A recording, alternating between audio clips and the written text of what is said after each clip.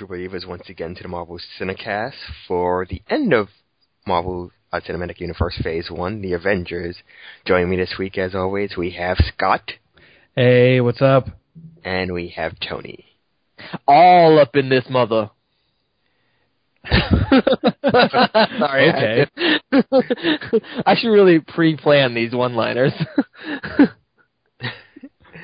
So we've talked Iron Man, we've talked Thor, we've talked Captain America, we've talked the Incredible Hulk. It's time for the grand finale, the big moment everybody was waiting for in 2012, Marvel's The Avengers, and what a film it was. It was action-packed, it was thrilling, it was action-packed, it was sort of action-packed. Yeah. There was lots of action. So much I action. think what you meant to say was, what? A film it was?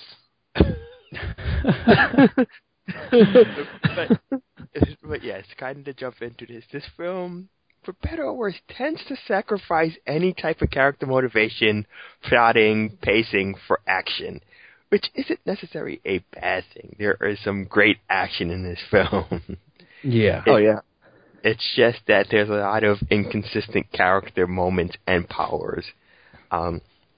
Just to kind of throw that out there, I don't get Thor's power level in this film, because Iron Man is a test for him, but he goes toe-to-toe with the Incredible Hulk. Well, yeah, I mean, for a moment he does, but, I mean, he was certainly being overpowered by the Hulk. There was no way he was going to win that fight, that's for sure. Oh, there's no, Yeah. but I'm assuming that the Hulk and Iron Man aren't even in the same ballpark of power levels. But Iron Man was given to him just as good as he was getting. Yeah, Iron Man was pretty much kicking ass in the whole movie. I mean, he schooled Loki, and, as soon as he showed up, Loki basically surrendered. Which I can only assume Loki did because he realized the true power of Iron Man, and not because he had ulterior motives. Yeah, and it's not that Iron Man's particularly powerful, but he's got more cunning and, battle sense than the Hulk. And wit. Yeah, a lot more one-liners than the Hulk. I'm pretty sure Iron Man has more one-liners than Arnold Schwarzenegger's entire career in this film. I'm pretty sure Iron Man only speaks in one-liners. And it does him good. It really does. It does, but it's also really strange because the entire film is him just having quip after quip after quip, and it's really weird because he doesn't speak to people in a normal conversation. I mean, I think the closest that he speaks to somebody with an actual degree of sincerity is when he's introduced to Bruce Banner. It's good to meet you, Dr. Banner. Your work on anti-electron collisions is unparalleled, and I'm a huge fan of the way you lose control and turn into an enormous green rage monster. Yeah, but even that was kind of a bit of a quip at the end there, where he's like, "Oh, I'm a huge fan of how you turn into an enormous rage monster." Oh yeah, anything he says in this film is kind of undercut by quips. Actually, I'm going to go as far as to say that any dramatic weight in this film is usually undercut by some type of quip or some type of humor. I mean, we're going to jump all over this film apparently, but Coulson's death. One, he gets a death that lasts 3 scenes. Loki stabs him, he shoots Loki, Nick Fury shows up to talk to him, and then he dies. Mm-hmm. Right. But, yeah, he gets stabbed, and what's the next thing he said? Oh, you're not going to win, blah, blah, blah. And then he shoots him with a gun. Conviction.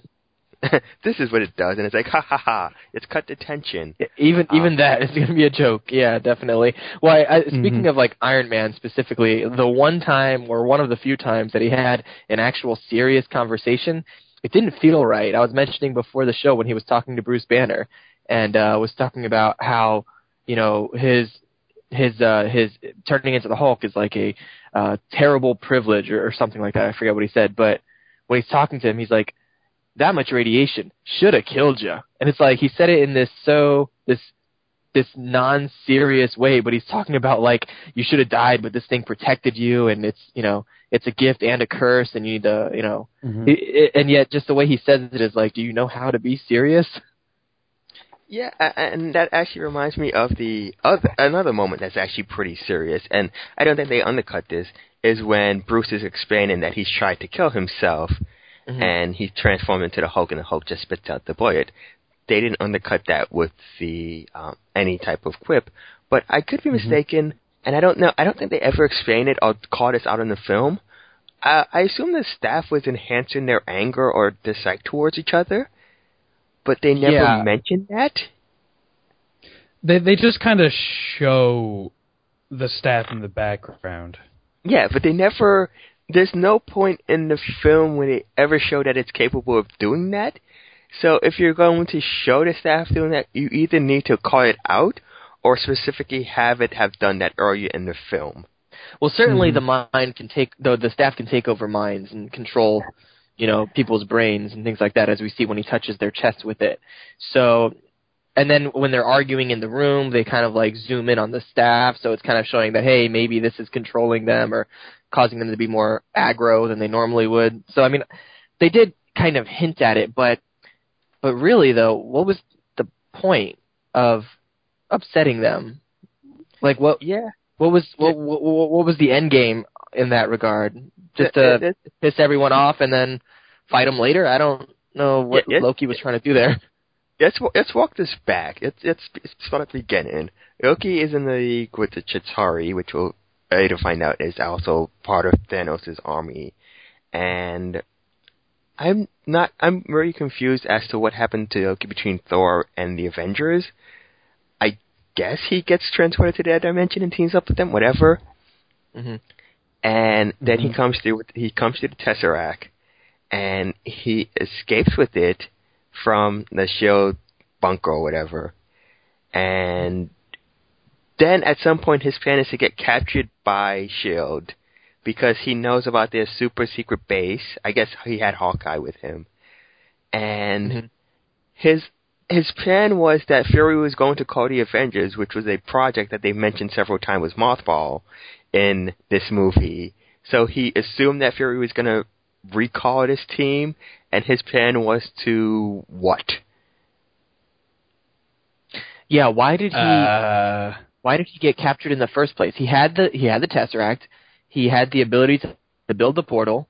He could have just gone and done it, and then that would have been that. But for some reason he was like, yeah, I think I'm going to first stop by the helicarrier for a minute just to chat, and then we'll continue the story. Like, maybe it had something to do with how he wanted to make sure Thanos' end of the bargain was held up by,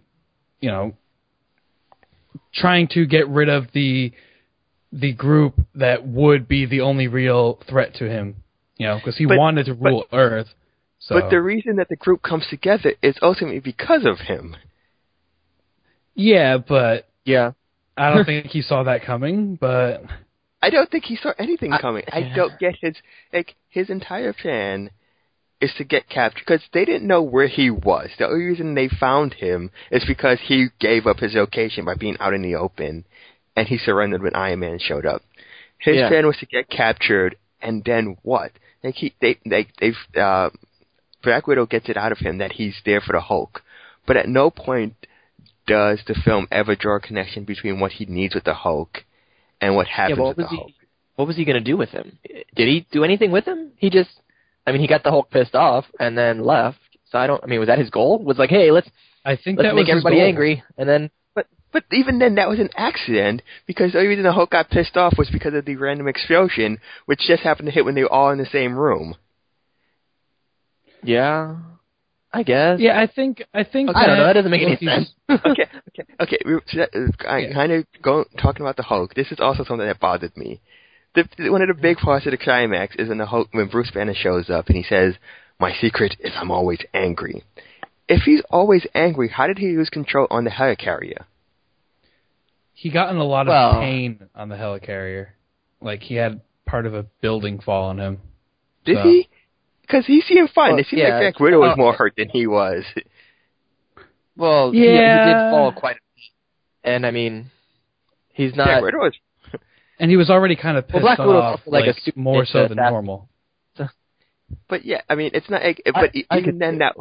Even then, I would buy that if it was an instant transformation. She's literally trying to calm him down and stuff, and I'm just like, he later on says he's always angry, so it shouldn't have taken too much to calm him down, or he should have been better able to control it. Like, I understand that they needed the Hulk to show up before the climax. He was already... Yeah.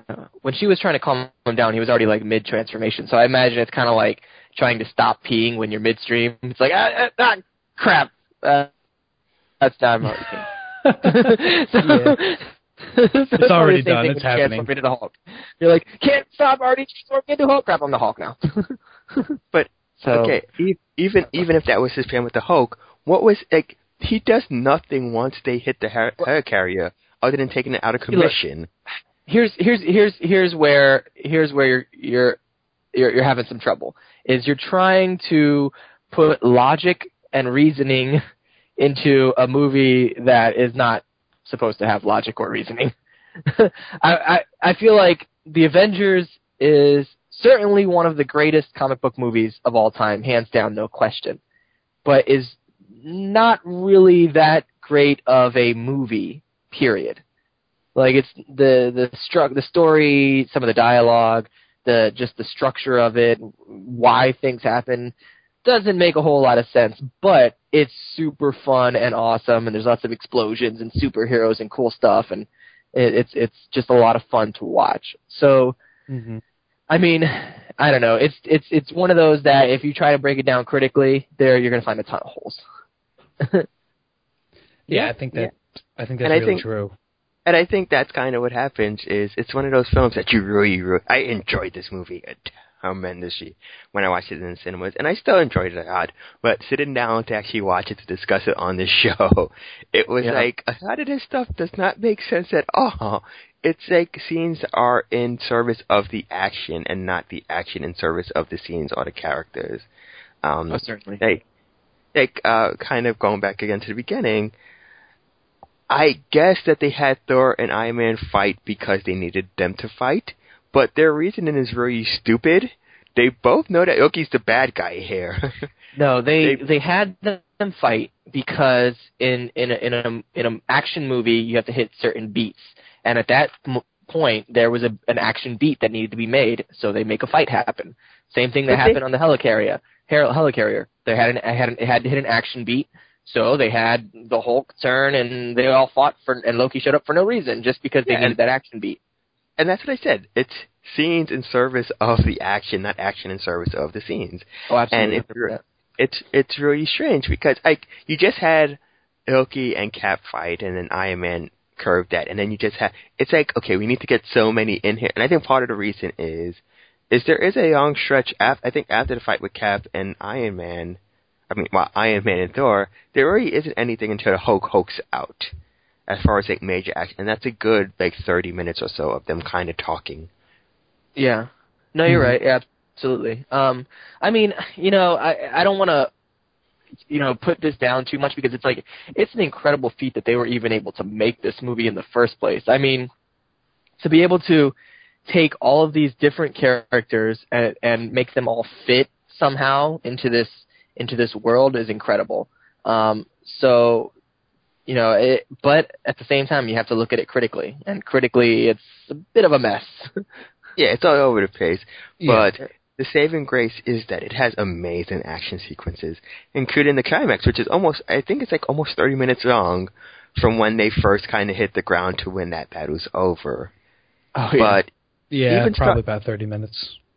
Yeah, I actually timed it because I knew it's a bit of a climax, but it did some amazing scenes in it, and there are some fun character moments. I like the dynamic that Iron Man tends to have with a lot of the characters, namely Cap and Bruce Banner. Again, we kind of had the introduction before, but there's also this, When did you become an expert in thermonuclear astrophysics? Last night. Packet. Sobig's notes. The extraction theory papers. Am I the only one who did the reading? Does Loki need any particular kind of power source?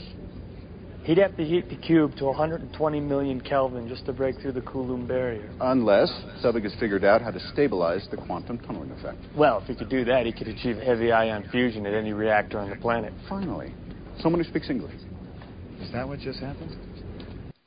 I love the dynamic between Tony and Bruce. Mm-hmm. They're bonding. Gotta love that heavy ion fusion. Yeah, man. That quantum tunneling effect, it's a pain, man. Yeah, every time. As a fan of comic books, as a fan of this movie as a fan of the Flash TV show, I've stopped trying to decipher the science talk because none of it makes sense. Well, no, actually, some of it actually does make sense. So they do, like, not to get, like, super duper nerd with you, but, like, quantum tunneling effects is definitely an issue with time travel. And, you know, so they actually, some of the jargon they use does make sense. But I'm sure it's actual jargon. I don't know if it necessarily makes sense in the order that they placed it in. Yeah, right. I think they just spouted a lot of science stuff that kind of makes sense. They flip through a quantum mechanics book and they're like, oh, let's go with this phrase and this one, and that sounds about right. Yeah, exactly. So it sounds realistic because part of it kind of is realistic. Yeah. You know what's pretty impressive, though, is that Joss Whedon both wrote and directed this film, I mean, almost entirely by himself. Obviously, he had some co-writers with him, but, I mean, this was largely his baby from start to finish, which is insane. I can't imagine how stressful and time-consuming that must have been. But you can definitely tell it's a Joss Whedon film. I mean, not just for the fact that there's, you know, this ensemble, but the writing is very Whedon-esque. So I don't know how you guys felt about that in particular. I know we discussed before that I did have some issues with some of the dialogue, that there were a lot of times where it felt like two characters would be communicating, and it felt like it was Joss Whedon talking to himself, because there wasn't enough of a, you know what I mean? Like, it's when you talk to someone, we have certain ways of saying things, and it felt like everyone was saying things the same way. They had the same cadence to their speech and the same kind of wittiness to their speech, and so, I mean, but again, I don't want to be too overly critical, because it's like, how insanely difficult must it have been to put that together, but, you know. Yeah, but I mean, he's right. He's a man who's made a living off of writing ensembles. I mean, Buffy was an ensemble, Firefly was an ensemble. He knows ensembles, so it's weird that he would have all these characters, especially being that these were characters that were defined before he got his hands on them. They all speak differently and behave differently in their movies. I don't think any of them are completely out of character, but a lot of them do seem to have been more, like, they all kind of came into a middle so that they could all fit the tone of this film instead of being the character that they were. Again, I think Iron Man's the easiest example, because he had two movies before this where he's witty and he's, you know, snarky and stuff like that, but he didn't spend those two movies speaking in one-liners. He has a heart. I mean, that's really the point of Iron Man, is that he has a heart, even if it's one that's trying to kill him. Right. Mm-hmm. Yeah, and I mean, it's, but I don't know. Overall, I did enjoy the dialogue overall, but there were certain moments where it would be like, what is this person saying, or that doesn't really fit, or you know, something to that effect. But overall, I certainly enjoyed it. I think the hardest part might have been the fact that these are all established characters with their own movies for the most part, and they're such heavy-hitting characters. You don't want to make it so that they're all just competing within the same movie to be like the star. It has to be about the Avengers. No competition at all. I mean, you could say it's Iron Man's movie. Well, yeah. I mean, I'm looking at the IMDb page right now, and the image that they use for the poster has Iron Man front and center, you know, and everybody else kind of behind him. I mean, Robert Downey Jr. was responsible for kicking off this universe. Robert Downey Jr. is the most charismatic of all the leads. Not to say that any of them are bad, but he is the most charismatic. He has the most personality. And it was easy to make it his movie, and I think that's kind of why Joss Whedon's style works, is because it's his style that suits the Iron Man character. The problem is, if everybody else is doing it, it doesn't really stand out. It kind of gets grating by the end. Mm-hmm. But they were smart enough that once the dialogue took too much, they would throw in some action or some type of flux drama between them. It was perfectly timed action sequences to, you know, break the dialogue. I was going to say that I enjoyed all the main characters, but this is something we kind of hinted at before in other shows, I think especially with Thor. But the one character who has never been given much development gets sidelined in the opening scene of this film. And Hawkeye. Yes. The blink and you miss him character? Poor Hawkeye. He gets no love. He gets, even once... Okay. This bothered me from the first time I've seen this film, and I still don't understand it. Loki's scepter allows him to control people's brains with their hearts, whatever sense that makes. The cure for that is blunt force trauma to the head. How does that work? Well, yeah, what did she call it? It was like a cognitive resetting or something like that. Recalibration, yeah. He's like, what? I hit you in the head really hard. I don't know. I don't know. What is it? That opens up a whole other can of worms about like knocking people unconscious with blows to the head in movies and how completely unrealistic that is, and how like people just wake up and they're like, oh man, what happened? It's like, dude, if you got knocked out that hard, you would be shitting your pants. Like it would not be good. Yeah, you'd be in the hospital for a week at least. And Hawkeye goes to a battle like 30 minutes later. You are heavily concussed. That is not good. Not only that, but he had perfect aim after that. No very vision or anything. It's like, I'm good to go, folks. And I don't get me started on his archery. Okay, his form is way off in this movie. It's like, did he even look up a YouTube video on how to shoot an arrow? It's like his like elbows all up in the air. He's pulling it up to his like lips. His technique's way off in this film. What's interesting though is they had like CG arrows in a lot of the shots. So when he would first off, he switched hands all the time. Like he would shoot righty and then shoot lefty, which I don't know if they did that on purpose. I doubt they did. But he would, when you pull the arrow, you have to basically knock it on the opposite side that you pull from. So, but he would knock it on the same side, and then somehow the arrow would end up on the opposite side. It would just phase right through the bow.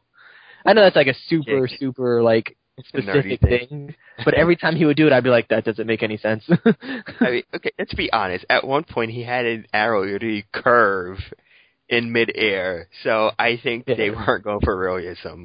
I'm still not sure how that arrow curved. I don't know. The wind? I don't know. I don't know how he predicted it. That's the big thing. Like even if it was the wind would redirect it. It wouldn't literally curve the arrow. Yeah. Can I say how absolutely ridiculous it is that you have Black Widow and Hawkeye fighting alongside these gods and monsters, and it's like, dude, Tony, like, can you hook these guys up with some kind of armor or something?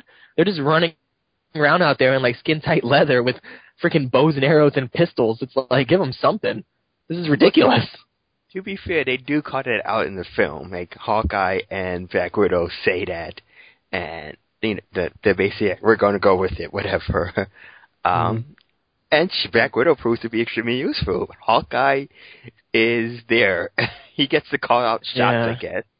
Like he tells Tony they can't bank for crap or anything. Well, having a good spotter is important, I guess. So. Yeah. It's like those things are hard to miss. Mm-hmm. Yeah. That's like somebody has to be the medic in your game. It's like somebody has to be the dude that sits up on top. Someone needs to be healed, someone needs to tank, all that. Yeah. But yeah, to me it was like one of the things, and it was like completely ridiculous, is that you have like Tony Stark could easily hook him up with some tech, but instead they're just running around with bows and arrows. It's like, what? It's a very tiny window. Like from the assumption I got once they're on the helicarrier, it's pretty much like an overnight thing. Like Loki gets there like maybe Wednesday night, and this all takes place like Thursday morning. Yeah. But I guess, and we're not reviewing it, but when the new Avengers movie comes out, I guarantee you he wouldn't have hooked them up with anything. It's like, dude, you had months to like give these people something so they can fight. He's busy building Deji robots. Thank you very much. I guess. Selfish bastard. he's a disgrace to Tonys everywhere. No, I'm just kidding. Yeah.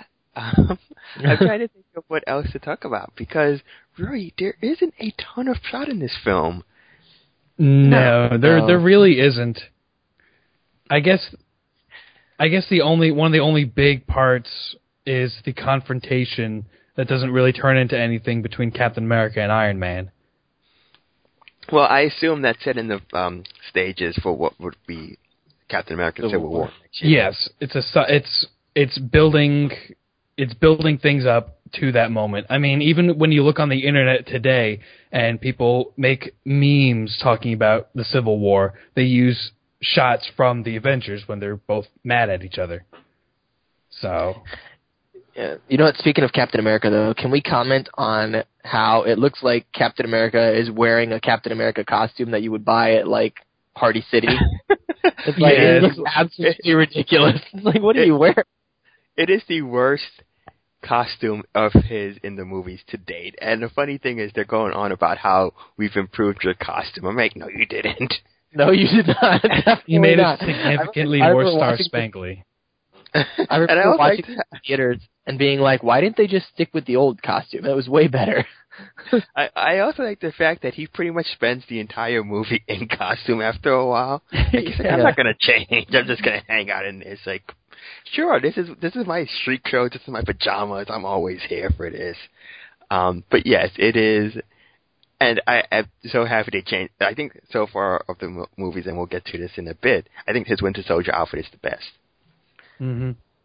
Yeah. Well, I see. I'm a big fan of the one in the first Avenger, but yeah, the Winter Soldier one's really nice. I like the first Avenger one because it utilized more of the blues, and the Winter Soldier one was more, just gray. Okay, but we can all agree this is the worst one. Yeah. Speaking of costumes, how does Thor powers work? Thor? Because he's able to reconstruct a brand new costume with his hammer, and I wasn't sure if his hammer did that.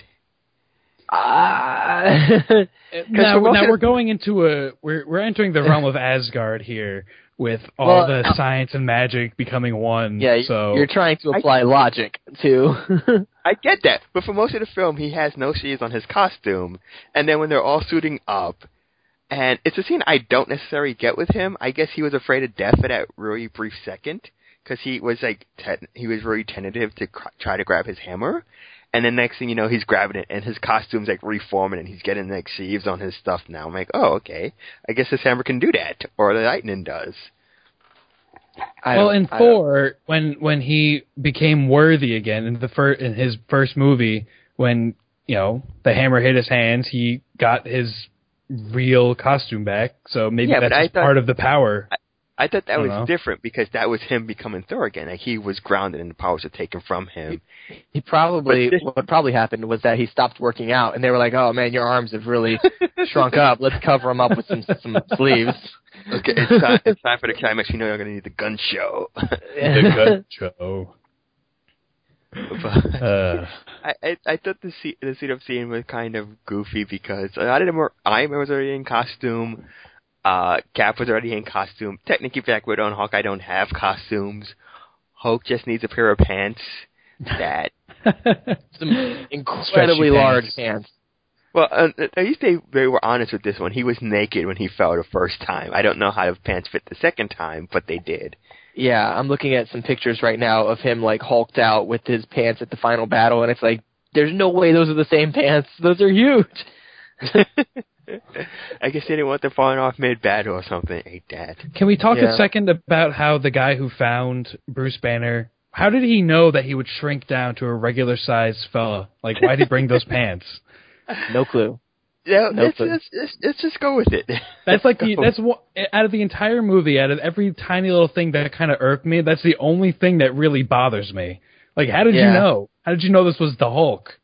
Oh, he didn't even. He didn't even. He's like, are you an alien? It's like, no. So he didn't know who he was, but then he just assumed that he would shrink down at some point. I don't know. I don't know. That's actually the only plot hole that actually bothered me out of every other one that was there. Everyone that was there. Let's talk about the Hulk, though. How did we all feel about Mark Ruffalo playing Bruce Banner? I thought he was fantastic. The third cinematic Hulk. Well, the third. He brought a certain nervous energy to him. He was never really sure of himself, and he had like he has this non-confidence about him, and I don't mean that against Mark Ruffalo. I just mean like he is always kind of nervous. He's always kind of like he's always doing something with his hands. Yeah, he fidgets. He adjusts his watch a lot, which I do that a lot too when I'm uncomfortable. So it's like he's definitely doing these little things where it's like, oh yeah. I mean, and I don't know if that's necessarily Mark Ruffalo specifically or just something he brought to the character. I assume it's something he brought to the character, but it worked. And I think I said this with the Hulk. He works much better in a group setting. He has people to play off of. He has characters to kind of bounce off of and talk to. And he can be Bruce Banner and kind of be, we have him and Tony talking jibber jabber. And it's interesting because they're both really excited about it and nobody else knows what they're talking about. Mm-hmm. Mm-hmm. And you also get fun moments, like the little callback during the middle of the fight where he sucker punches Thor. Oh, yeah. That was hilarious. I mean, they were definitely... I remember watching this in theaters, and there were like so many Hulk moments where the entire audience would just bust out laughing or cheering. He really stole the show in a lot of times. And this was... I remember people saying like, he should get his own solo film from this. And I'm like, they've done that before. There's a reason it didn't work. But, he does show up again soon enough. But it's a really fun. I think he brings it out to the role, and I think something we haven't talked about, but his relationship with the Black Widow is very interesting in that she seems to kind of mother him. She doesn't necessarily talk down to him, but she does seem to be able to kind of. He trusts her to a certain degree, which is how they get him to eventually come to Helicarrier, even if she's a pathological liar. Yeah. Mm-hmm. She certainly does have almost like this motherly connection though with him and with Captain, like, and you see that more in Winter Soldier with her and Captain America. But she's I don't know, and it's weird too because it's like you would think that they wouldn't trust her specifically because she's like at some point or another worked every side, like. But there's a reason for that. Like she's just easy to trust for various reasons. Like even though you know that you can't trust her, you still trust her. Like even Loki spills the beans on his plan, or whatever plan that he had, to her. Yeah. Well, yeah, and then and this is not in this movie, but there is a line in I think it's Winter Soldier when she's talking with Captain America, and he's like, basically, asking her who she is, and she's like, "Who do you want me to be?" And that speaks a lot to her character. Like she's everything to everyone, basically. And I think a great way to show that was her introduction in this film, where she's it's like she's being interrogated and her tongue's about to be cut off, and then Agent Coulson calls, and she's like, "I had these guys right in the palm of my hand. They were telling me everything," and they're like, "No, we weren't." Yeah, I know. Tell her everything. And then she gave the look. Yeah, the look that was like, "Yeah, you did." Yeah. Yeah, that was another great scene, a lot of fun. I think a lot of the characters' introductions were a ton of fun in this film. Yeah, definitely. So I guess the thing we haven't talked about, and we've mentioned it several times, is the action. I think action. Oh, yeah. It's absolutely the star of this film. Second to none. I mean, I can't think of another movie that had more. Just like testosterone pumping, jumping out of your seat, cheering action moments than this film. I mean, this was just, there were lulls in the action, as we mentioned before, between like when Loki was captured and when the Hulk hulked out on the helicarrier. But just overall, I mean, the action scenes in this were incredible. Yeah, they were a lot of fun, really dynamic. They, every character got a moment to shine. Multiple moments to shine, honestly. Everything from... Except Hawkeye. Well, Hawkeye got that moment where he tried to explode an arrow at Loki. Yeah. And then there was... okay, he had that moment. That was about it. A pretty good moment. He had that one time where... Never mind. I guess the part where he jumps off the building is kind of cool, even though that's technically him retreating. Yeah. Yeah. It was a structured retreat, though. but yeah, I mean, it's not a moment. It's not like okay, like one of the moments. And a lot of these moments are really quick. You blink and you miss it. Like when Cap and Iron Man team up. I don't necessarily know why, but he shoots his repulsor beam off of his shield. Yeah, that was. I don't. That was a little weird, but I liked it. I'm not going to complain too much. It was really cool. I used to like doing stuff like that in like Marvel's Ultimate Alliance. But in that game, it made sense because it would double your damage. Here, it didn't really make any difference because Iron Man could have just shot them directly. Yeah, and it would have been the same damage. It's the story serving the action, you know. And I mean, it's with a giant film like this where it's like you got to sell toys and accessories and all this. It's like it's understandable that they, you know, that Joss would get pressure from above to be like, hey, look, we need you to work some stuff in here. So I can't really harp on it too much for that. But yeah, that was kind of silly. And there were a few moments like that. Oh, and kind of going back to the beginning of the film, and this is something that I watched this time because Tony mentioned it with Cap last week, is like when Thor hits his shield, there's a huge vibration that knocks them all out. And I'm like, damn it, Tony. Yeah, a giant vibration. It doesn't make any sense. This shield is it's 100% resistant to vibration. And no, it echoes, it amplifies it, if anything. There's also the moment. The thing is, as far as I know, a lot of those creatures weren't named, so I'm just gonna call it like the giant worm or bird. I don't know what you call it, but the moment like the whale creatures, flying whales, where Hulk drops something and then Thor comes and hammers it. There's the part where Iron Man flies through one with a bunch of little like missiles and stuff like that. I don't know how much arsenal he has on that thing because he didn't run out of ammo. I just don't know why he has specifically thigh like rockets. Like of all the things to put in your thighs, you're going to put rockets. What would you put in your thighs?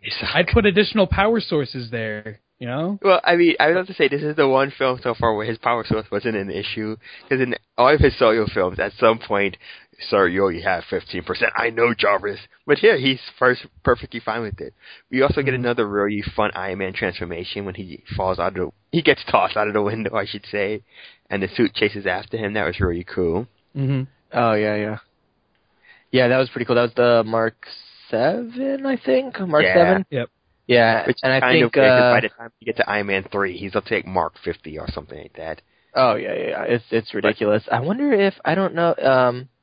Eventually, he gets to a point where he has like it's almost like nanobots. I forget what they're called, but it gets pretty insane with like the technology that he uses to turn into Iron Man. But yeah, it's cool to see. It's always cool to see like the new evolution in his technology. Because, I mean, as you would expect from Tony Stark, he's always trying to push the envelope and come up with new crazy stuff. You know, he's never one to be like, oh, this is good enough. and that's something we haven't talked about because, I mean, it's not as important with the Avengers because it's the end of the phase, but according to, from what I've gathered from the dialogue, this film takes place a year after the last few have. So it's been about a year and there's a lot of time for Tony to work on his tech and improve it. So, yeah, it's weird that after having everything kind of take place within a really tight time frame, they're like, okay, we'll just jump ahead a year. Yeah, I think that's fair. A year, like the rest of the movies took, except for First Avenger, Captain America, all of them took place in a short amount of time, like under 8 months. Yeah, I mean, it's roughly about 6 months for the first, except for Cap. Yeah, and Maria Hill makes her introduction. I thought that was a weird thing to do. I mean, it makes sense because she's like one of the first characters you meet in this film, and it's weird that you kind of have the introduction of the Avengers via a new character, and not necessarily somebody you know, like Coulson or Fury. Mm-hmm. Like, they're in that scene, but she's kind of the first person you see. Yeah, I guess, but Maria Hill is a big deal in the comics, and I remember watching it in theaters, and even watching it now. Like, as much as I love Colby Smulders, Maria Hill is a very different character. Like in the comics, like she's a bitch, like severely, and I don't really see that with Colby. But I mean, I guess we'll see if they do anything with it. I was going to say she's not much of a character in this film. Yeah, she's just kind of stands around to mess with the computer and to answer. No, there's one part where she totally sizes up Cap, like gives him the once-over. I don't know if anyone else noticed that. When he first comes onto the helicarrier and he walks past her and she gives him the once-over. Well, I mean, that's the only character development she has. Nobody was more in love with Captain America than Agent Coulson. Mm-hmm. Oh, yeah. You know? I watched you while you were sleeping. Oh, I mean, I was present while you were unconscious. Because that was much better. Yeah. I don't know. Did we pretty much cover everything? I don't know what else. Overall, I guess. How did you guys? I mean, how would you rate this amongst the other films that we've reviewed so far? You know, we've spent a lot of time sharing this film, but I still think it's probably the most enjoyable film of Phase 1 because it's the one that just goes for the pure fun factor. The problem is there's a lot of stuff in between that, but when it is on, it's on better than any other film in Phase 1. Mm-hmm. Mm. Yeah, I would say that as far as the films that we've reviewed so far in Phase 1, purely from a comic book movie lover's perspective, this is by far the quote best. Like, this is the one that you're going to have so much fun watching from front to back. It's just, you know, it's super fun to watch. As a film, I don't think this is the best film in Phase 1. I still think I want to say that the original Iron Man is probably the best film as far as like story structure and character development and all that's concerned. This is way more fun, certainly, but critically as a film, I don't think it's necessarily the best. Yeah, I think that you summed up my thoughts exactly. It's not a great film on its own. It doesn't have this tremendous plot structure, but hell if I didn't have fun watching this. And it's a fun that I didn't have watching any of the other Phase 1 movies or even going into Phase 2. It was just something completely different, and I loved it. Yeah. So, I guess the only downside is that you pretty much have to watch some of the prior films before. I mean, I guess you could watch this one cold, but you might be a bit lost. It's not the same cold, yeah. I was about to say, I was going to ask that, because, I mean, to me, this feels like Thor 1.5, in that you'd probably have to watch, because Thor is the main bad guy. I mean, not Thor, but, you know, the main bad guy's from Thor. The Tesseract is from Thor. I mean, it's from Captain America, but you see it at the end of Thor. The scientist who helps Loki is from Thor. And, you know, there isn't anything from Captain America other than Captain America. There isn't anything from the Iron Man films except for Black Widow and Tony Stark. And the only thing that they even mention about the Incredible Hulk is that he broke Harlem the last time he was in New York. And boy, did he break Harlem. I remember reading something where, I don't know who said it, but someone from production of the Avengers was saying that, like, Thor was instrumental in this film. Yeah. You know, like Thor was like kind of like the big deciding factor as to whether or not they were going to be able to pull off the Avengers. Like, if they could nail Thor, then everything else would fall into place. Which in hindsight sounds funny, but because Thor, by the time Thor came out, this film had already been filming. So if it bombed, it would have sucked, but it worked out for them. Yeah. But yeah, because this is Thor 1.5, and I think because it's the most recent film in the Phase 1, you know, Cap comes out after it, but Cap is set in the way past. Yeah. Well, I remember before Thor came out, they were talking about, you know, I was all over this stuff on the internet because, as you guys know, I'm a huge comic fan, and prior to Thor coming out, they were saying, oh, you know, Loki's going to be the villain in Thor and also in Avengers. Like, there was a lot of, they had just broken that prior to to Thor coming out.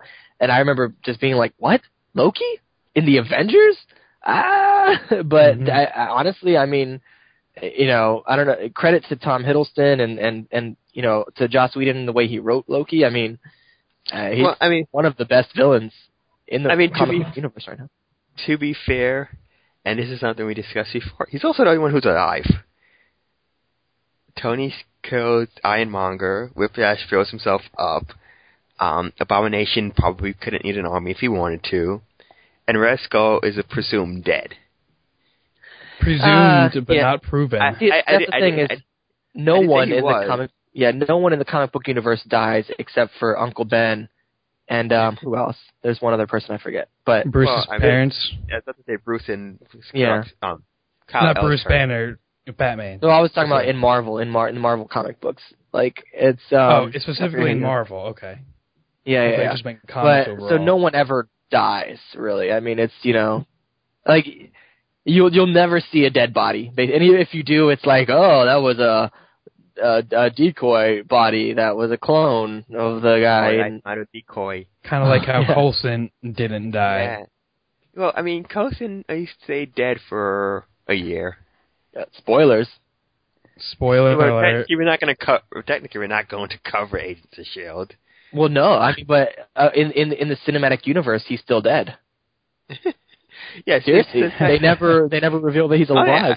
I know that, and that is something I find really stupid because they they already have a scene in Agents of S.H.I.E.L.D. where Sif comes and they already tell her, do not tell Thor that Coulson is alive, because their excuse is that Coulson wants to tell him himself. And I'm like, you just don't want to acknowledge that he's alive, do you?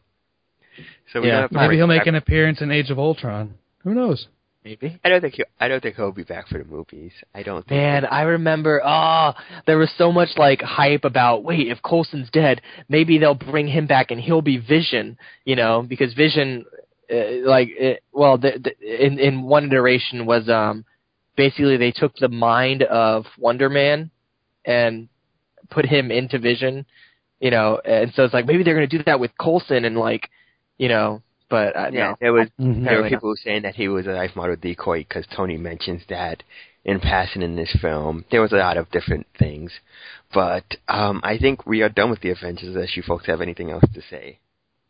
No, I think we pretty much covered it all, man. I mean, definitely a must-watch if you're into comic book movies at all. Just don't expect too much of it. So this is the end. This is the end of Phase 1. We'll be back next week with the start of Phase 2, and much like Phase 1, it kicks off with Iron Man 3, as he takes on. Well, we'll find out because it's a twist I think leaves a bitter taste in a lot of people's mouths. So for Scott, Tony, and myself, this has been the Marvel Cinecast for Marvel's The Avengers. Peace. Woo. I'm just going to leave that playing because it's just music, but no. Damn it. Oh no, science!